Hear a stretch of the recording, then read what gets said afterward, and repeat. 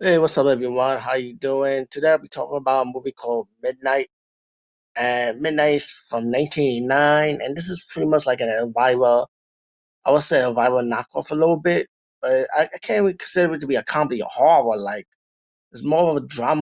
When you need mealtime inspiration, it's worth shopping Kroger, where you'll find over 30,000 mouth-watering choices that excite your inner foodie. And no matter what tasty choice you make, you'll enjoy our everyday low prices, plus extra ways to save, like digital coupons worth over $600 each week. You can also save up to $1 off per gallon at the pump with fuel points. More savings and more inspiring flavors make shopping Kroger worth it every time. Kroger, fresh for everyone. Fuel restrictions apply.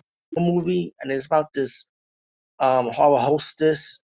Her career is like kind of like ending due to her producer trying to take control of her show, and she got a lot of drama issues because she's like a hyperactive diva, like really pissed off all the time and cursing up a storm, getting angry. And while her producer trying to take control of the show, she's trying to like stop her trying to take control of the show. Meanwhile, she meets this young guy that's a fan of her, invites her in her home.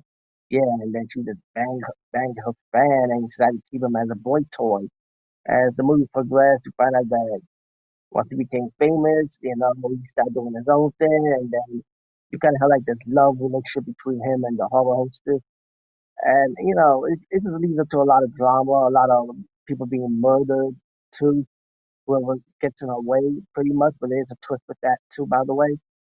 The ending was kind of weird. I was like, okay, but I feel like this movie was alright though, man. I mean, the actress who played the horror host is Lynn Redgrave.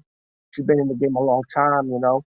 I kind of like her angry diva persona in this movie as a horror hostess. I find the lead actress really entertaining, to be honest with you. Some people may find it annoying, but to me, I found her entertaining. And you also got Tony Curtis who plays like the crooked producer trying to take control of the show. But Tony Curtis did a good job, of course. I mean, Tony Curtis is a legend, he's an icon, you know. So Midnight, I say definitely check it out and see if you like the movie yourself. Who knows? Anyway, over and out.